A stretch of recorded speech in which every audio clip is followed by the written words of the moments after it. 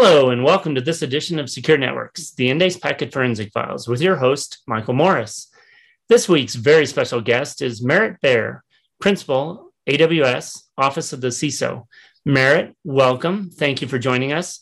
Why don't you tell us a little bit about yourself and your background? Thanks for having me. Merritt Baer. As you mentioned, I'm a principal in the Office of the CISO, the Chief Information Security Officer here at AWS. And I live in Miami, so I'm coming to you from Tequesta, Miccosukee, and Creekland. And my role is both internal and external facing. So I work on both the security of AWS as we run on AWS. And that lends me some of the empathy and kind of credibility that I bring when I have conversations with customers, usually at the executive level, so other CISOs, and then also helping kind of democratize down to their security teams throughout their operational folks. And I came from U.S. government. I have worked in all three branches of government and grew up in Colorado where you are. So, yes. Yeah. Well, I really appreciate you joining our podcast series here. You're a known industry expert for helping organizations design and build enterprise level security at scale. That's really kind of one of the key things we were talking about when I first met you. So let's start with, what does that mean to you, and what does it look like for an organization?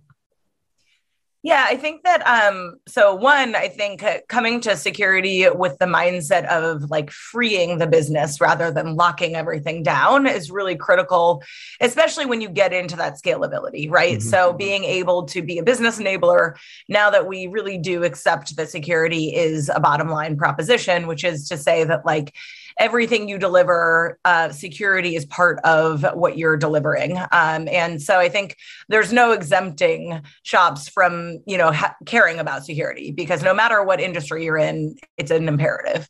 That being said, I think to do it at scale, one of the ways that I focus on enabling organizations is to do, that organizational change that it takes to kind of mature and grow up, mm-hmm. and then the technologies that they will lean into as they do that. And those two kind of speak to each other when folks are talking about that shift left move, right? Where they're not just siloing security as an after the fact bolt on. Mm-hmm. What that really also demands is that they're building security into their pipelines. And so that takes intentionality. You can't do it by accident. And it takes taking advantage of current capabilities. So things like automations and the ability to have, segmented networks, the ability to have your dev and test and prod, be a pipeline and kind of a funnel that gets more and more, least permissioned as you move toward prod, taking advantage of some of these kind of inherent mechanisms and the governance at the technological layers that allows you to put those security controls down to really marry up your technical controls to those organizational maturity models that I help folks adopt. Okay. No, that's really insightful for kind of setting the stage here then. So when you're working with companies and organizations, what are some of the things you see them most often missing to achieve robust and quality enterprise level security at scale? I think that, we're just going to put at scale at the bottom. At scale, exactly. Which is true. I mean, show me the enterprise that doesn't plan on scaling, right? Mm-hmm. So I think that one of the things that folks get wrong is sort of focusing too deeply on the one little technology that they're, adopting today, or the whatever, one thing that they think is going to solve all their problems. Of course, what we're really talking about is like an organizational growing up here. And so that needs to be reflected in sort of like security as a first-class citizen at your enterprise. And that involves having someone who's responsible for security. This sounds silly, but a lot of enterprises still don't really make an investment in having someone wear that hat or have that lens. And then emboldening them to do that work, giving them the freedom to put some, requirements around the enterprise on how we're going to, minimize bad days, and also ensure that we are kind of growing over time and maturing with those, which can only be really documented through the use of metrics and how we capture the idea that we're getting better over time. So I think, the biggest sort of, failures that I see are folks who want an immediate technical solution to do what is really like a longer term organizational maturity that needs to happen, and through which your technologies can enhance and improve your, operational rhythm, but are not going to be some kind of silver bullet. Yeah, no, that's an excellent point. I always come back to, I'm appalled at the number of people who think security is just about specific tool sets or things like that. There's so much people and processes built around it that often seem overlooked at times. Right. So kind of going there, it's, this whole paradigm and the security push right now is rapidly evolving for many organizations, especially as they're adopting cloud environments and shifting workloads to cloud. And then they have this hybrid environment they have to really manage because they're not ultimately getting rid of their on-prem pieces. What are some of the unknowns or pitfalls that you're seeing many entities miss or fall into as they do their transformations? I think that the key with transformations is like start somewhere. So on the one hand, it feels daunting, and it also may feel sort of uncomfortable to go from a known to an unknown factor. But of course, like, just because you've been in this posture doesn't mean it's actually better. I think that a lot of times, of course, being security people, we're risk averse, right? And yet I think we don't put enough thought into the costs we're paying for staying in place. What are the costs of not moving? What are the costs, like literal and metaphorical? How does your posture not improve if you don't take that opportunity? And so I think that, one of them is just that kind of hesitance or the overestimation of the risk of moving vis-a-vis the risk of staying in place. But I think in general, there's definitely challenge when you're in a, multifaceted environment, especially because, as security looks different in an on-prem environment than it does in the cloud in a lot of ways, whereas in the cloud, you're doing software layer configurations because we, your cloud provider, have taken those bottom layers, the hardware layers of the stack. In an on-prem environment, you still have to worry about the rogue server under someone's desk. And, your threat models look different and your visibility looks different. So, your category of assets, which, by the way, just even having that would be a nice thing. But your category of assets in an on-prem environment will look like someone keeping track of your physical stuff and ensuring that it's up. Whereas in cloud, your assets look like, tagging and other things that you can then execute actions on from an API level. Right. And as you observe your login monitoring, you put in, logical controls, like it just feels different as you're executing on that. So I think, while it's very common to have, mixed environments, whether we call them hybrid or whatever, I think that, starting somewhere and just kind of solve big problems by solving small problems, right? So start with putting in some automations around your trouble ticketing, let's say. We have a policy that you never close a trouble ticket until you've scripted the remediation, if it's something that can be scripted. So like putting in place little mechanisms that allow your shop to kind of mature and also embrace this ability to do more with automation and to take advantage of those logical controls, as well as having to kind of maintain your physical infrastructure if you still have an on-prem footprint. No, I like that example and use case you just talked about of you can't close it until you read a remediation script. So how are you seeing SOC teams have to evolve with this transformations with the hybrid cloud structures? What do you see some of their biggest challenges in doing so? Yeah, so just defining acronyms here, SOC is Security Operations Center. And I think, the kind of traditional conception of this is that 24-hour watch floor. And That is still very relevant. I mean, we have one, although it's folks who, for the most part, are babysitting automations, right? So a lot of what we can do is narrow down that human decision making so that it's not a big gray area that requires a judgment call every time. It's a lot of things that we've already proscribed or put in thresholding to remediate. So we've got those protective and those remediative controls. And then in the middle will be those detective ones that do some alarming. And what we want there is to reserve those human judgment calls for like truly novel or high stakes situations. There will always be some human judgment calls that you make, but trying to reserve those and to kind of whittle down that human decision making.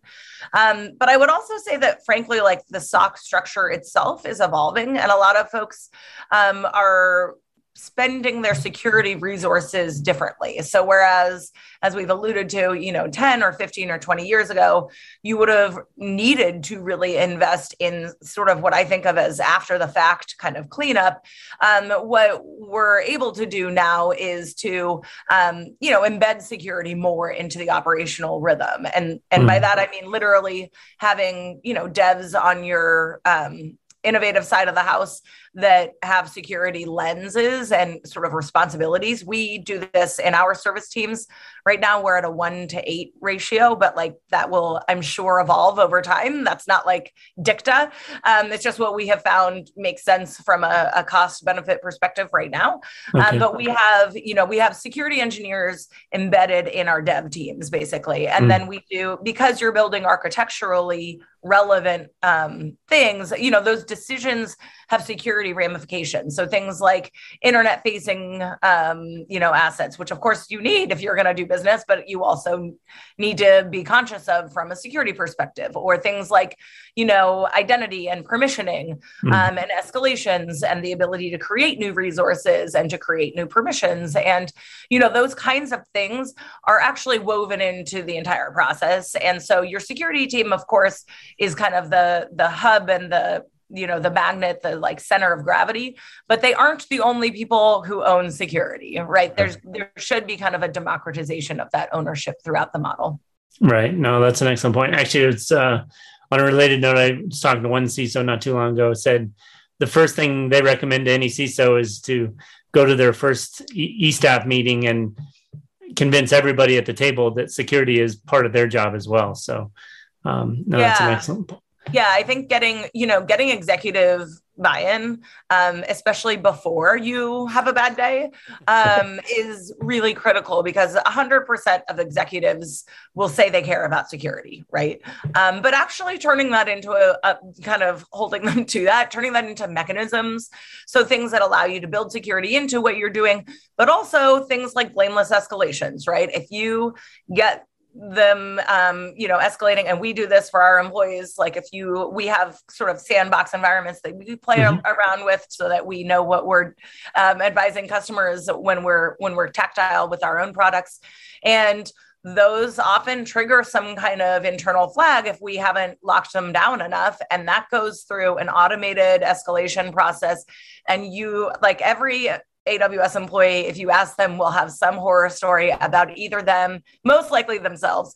But if not them, then, the person next to them who had a VP answering a page in the middle of the night for like a silly, Lambda function that they forgot about, but wasn't attached to a resource. And that could be a vulnerability. So anyway, there's a lot of reasons why getting buy-in is really critical. And, those other folks who now share ownership also need to sort of share in the spoils, right? So having your budget and having your resources reflect the importance that your company places upon it.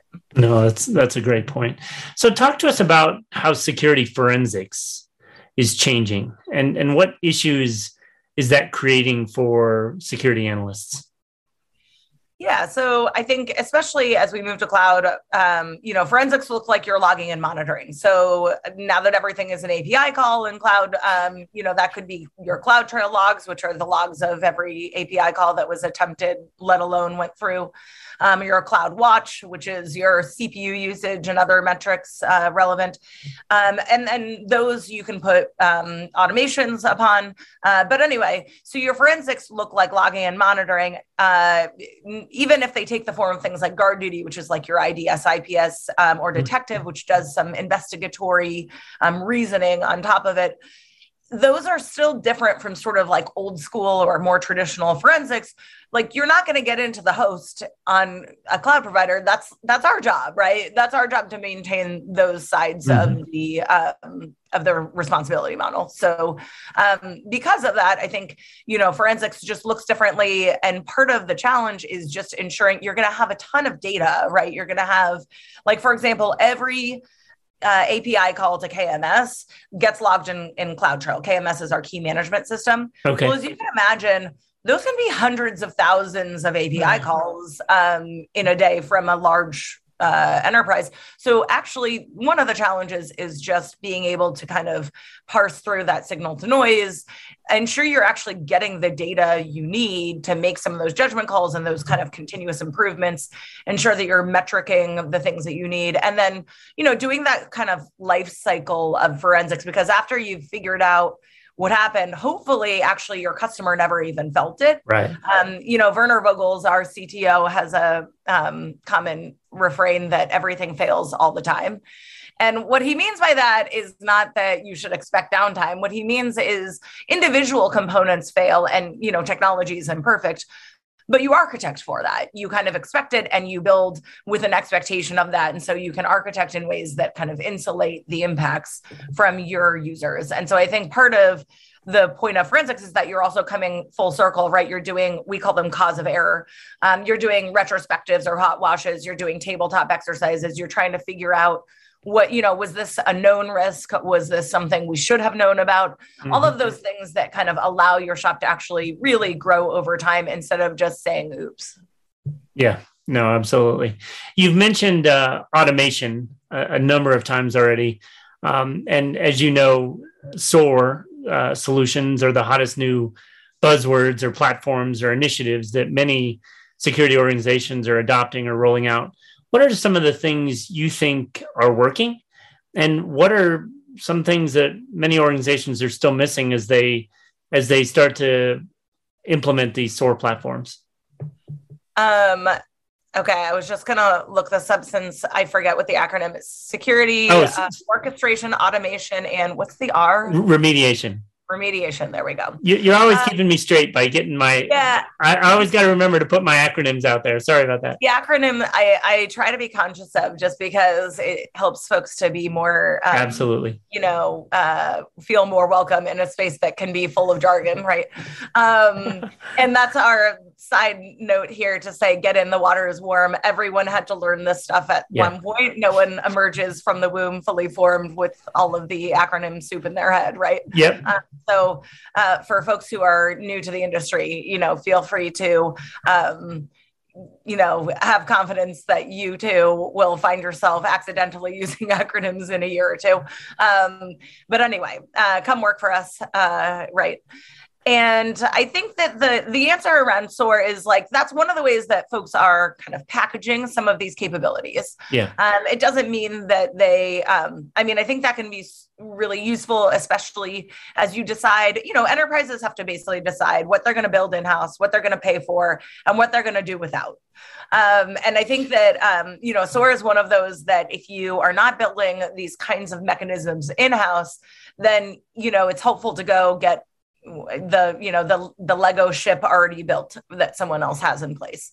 And so I think that those are, what we're really hoping that folks are doing with it is that kind of maturity model, right? That you have that orchestration, automation, remediation. And what we mean by that is to, maximize the kind of pre-judgment calls you can make so that you're not doing that manual human call all the time. And the only way to execute on that is to take advantage of those kinds of automations. These are like lightweight ones like Lambda, which is our serverless, automation. And under the hood, everything from, Amazon EventBridge, which is the CloudWatch, events trigger, to config rules, which is remediating configuration drift, to, the basic Lambda functions that you can just write yourself. Your Alexa is powered with Lambda functions. So that kind of accessibility is super freeing, but it also means that you need to put those instructions, let's say, in place. Mm-hmm. And so if you're a shop that wants to benefit from having more of those be more managed, I think that's where you would call in, the use of a SOAR platform. And, I think that there's benefit to leveraging security partners, especially for entities that are not in a position to invest in building all of this from scratch, right? And so it makes a lot of sense to give that some thought. And usually I end up talking to CISOs about vendors just saying kind of like, what are you using today? And what are they offering that you aren't taking advantage of, but you might be paying for? So just kind of streamlining your spend and thinking about how you can leverage all of the capabilities that you might be paying for. No, that's a great point. In my conversations with security analysts and CISOs, it's really around, they're just getting started with some of these SOAR platforms. There's so many integration points, and they're not taking advantage of everything. And so I think you hit it on the head there of, take small steps and do one thing well and then move on to the next thing. So,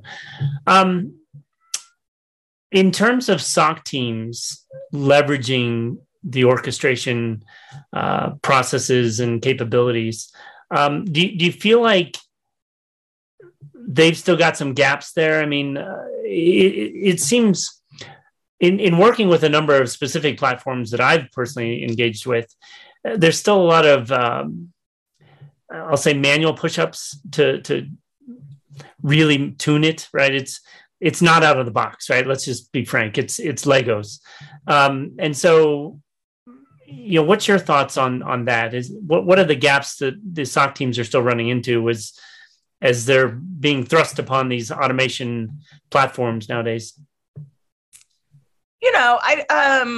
I think it depends on the enterprise, but I think that overall, the use of part of the rise of SOAR as an offering is just reflective of the best practice that we all agree upon, which is to define your kind of security run books and playbooks, and hopefully not in the case of a real incident.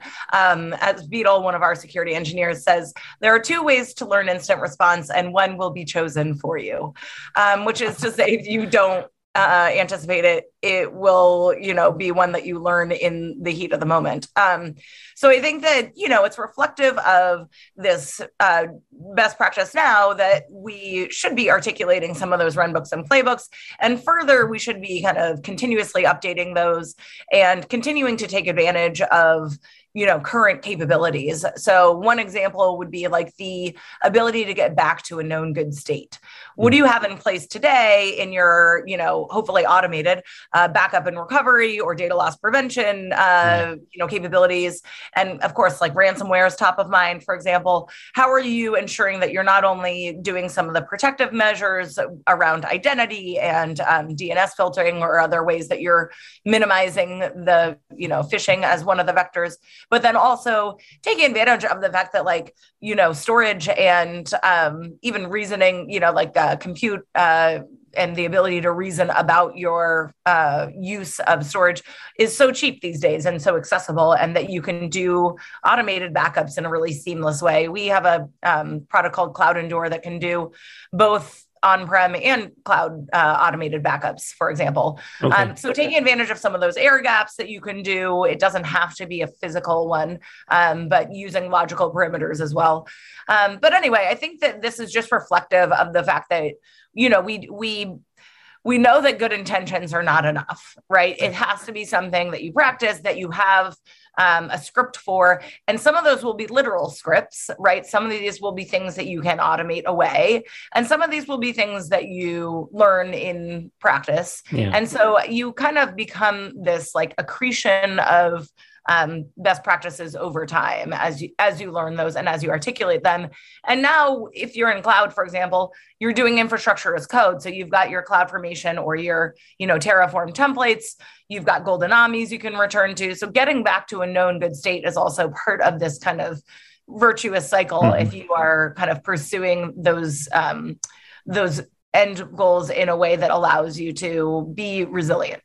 Okay. No, that's tremendous insights. And your background has probably shown you lots of things not to do. I loved your quote there of, if you don't choose, it'll be chosen for you. So that's a great. So Merit, to wrap up, one thing we always like to get our expert guests to kind of give their forecaster insights to our listeners.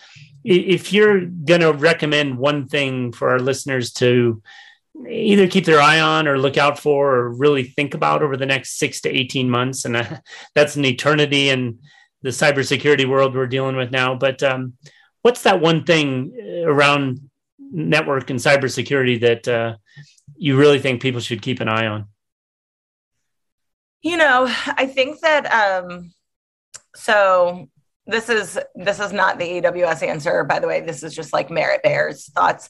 But I think there's two things, right? One is going to be, as I have kind of alluded to, moving security into that innovative side of the house and having business articulations that look security minded. So I think, we've seen some regulations and other things that try to kind of put some metrics around that. But I actually think that enterprises themselves are going to consider the security of what they deliver to be an inherent part of their value proposition. And they're going to have to, in order to do that, they're going to have to find ways to metric it and to weave that into their business and to really, I think we should expect to see more transparency around security business practices because consumers care. And by consumers, I don't just mean end consumers, but folks within your enterprise pipeline. But I think for me personally, one of the things I'm watching is security around our ML models, because there's so much that we rely upon that kind of ends up being extrapolated from data sets that we increasingly don't touch or see, or that are too large for us to really inquire within in any kind of meaningful way. And so I think we will start to see, I just personally think we will start to see more concern around data drift and even potential poisoning, like offensive attacks there, where we sophisticated shops are very attentive to folks, for example, contributing code, but we don't look that much at how we have derived, ML insights and then how we build in, algorithms or other things upon those, and then how they may kind of skew over time. So that's one of my areas of kind of concern that I think has moved from the academic into the real world and is probably not being talked about now as much, just because we don't feel it's happening, but we don't perceive it. Right. No, that's great insights. Interesting idea there on the machine learning piece. So Merit, thank you for taking a little time out of your day and joining us to share your expertise in how to better secure networks. We'd ask our listeners to tune in next time for another edition of the Endace Packet Forensic Files. For more information about Endace's network packet capture platform and our integrations with our various Fusion technology partners, please go to endace.com. Merit, again, thank you for joining. And thank you all for listening. If folks want to follow up with me, you can find me on Twitter at Merit Bear. Perfect. All right. Thanks, Merit.